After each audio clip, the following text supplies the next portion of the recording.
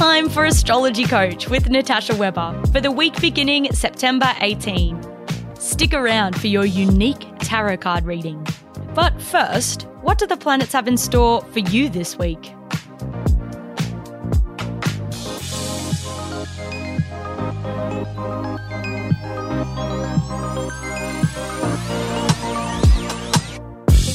Keep your wits about you this week. All may not be as it seems. On Tuesday, the Sun in Virgo opposes Neptune in Pisces. When the Sun and Neptune face off in this way, it's important to lean into your astro smarts to use the energy positively. Otherwise, in its shadow expression, these two planets can dampen your cosmic parade. Although the Sun in Virgo is one smart cookie, it can also be shrewd and cunning. And when Neptune in Pisces isn't on top of its game, it can be super gullible. And because of the cosmic properties of these two planets, pay particular attention to these areas of your life. Be very careful who you give out your personal information to this week. A cyber attack could be brewing. You might be tricked into handing over confidential identity intel. At first, this person or organisation could seem like a trustworthy entity, like your bank, when in actual fact the whole thing could turn out to be a scam. And that dress you're lusting after online, the one that looked like it would be so flattering and made to perfection, watch out for false advertising. It could arrive in a different colour or fit to what you were expecting. Most importantly, don't let anyone tell you that you're the problem if you know in your heart of hearts that that's simply not true.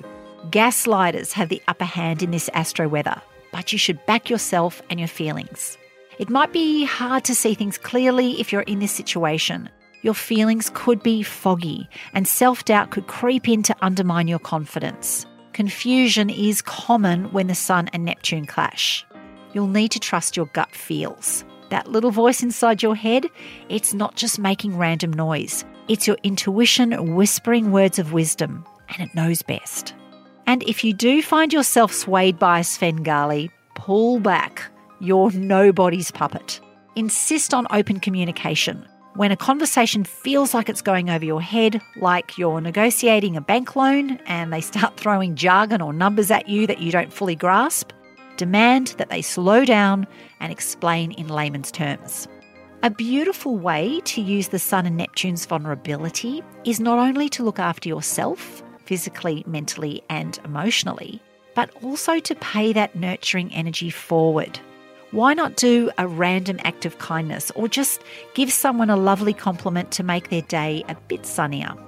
If you can keep all this in mind and get through this week's astrology unscathed, you'll be a little wiser, more compassionate, and self-believing.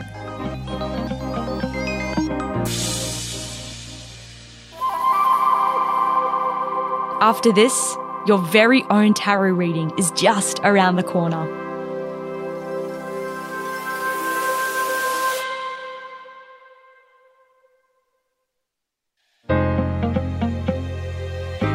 Make sure you follow Astrology Coach in your favourite podcast app so you never miss a forecast.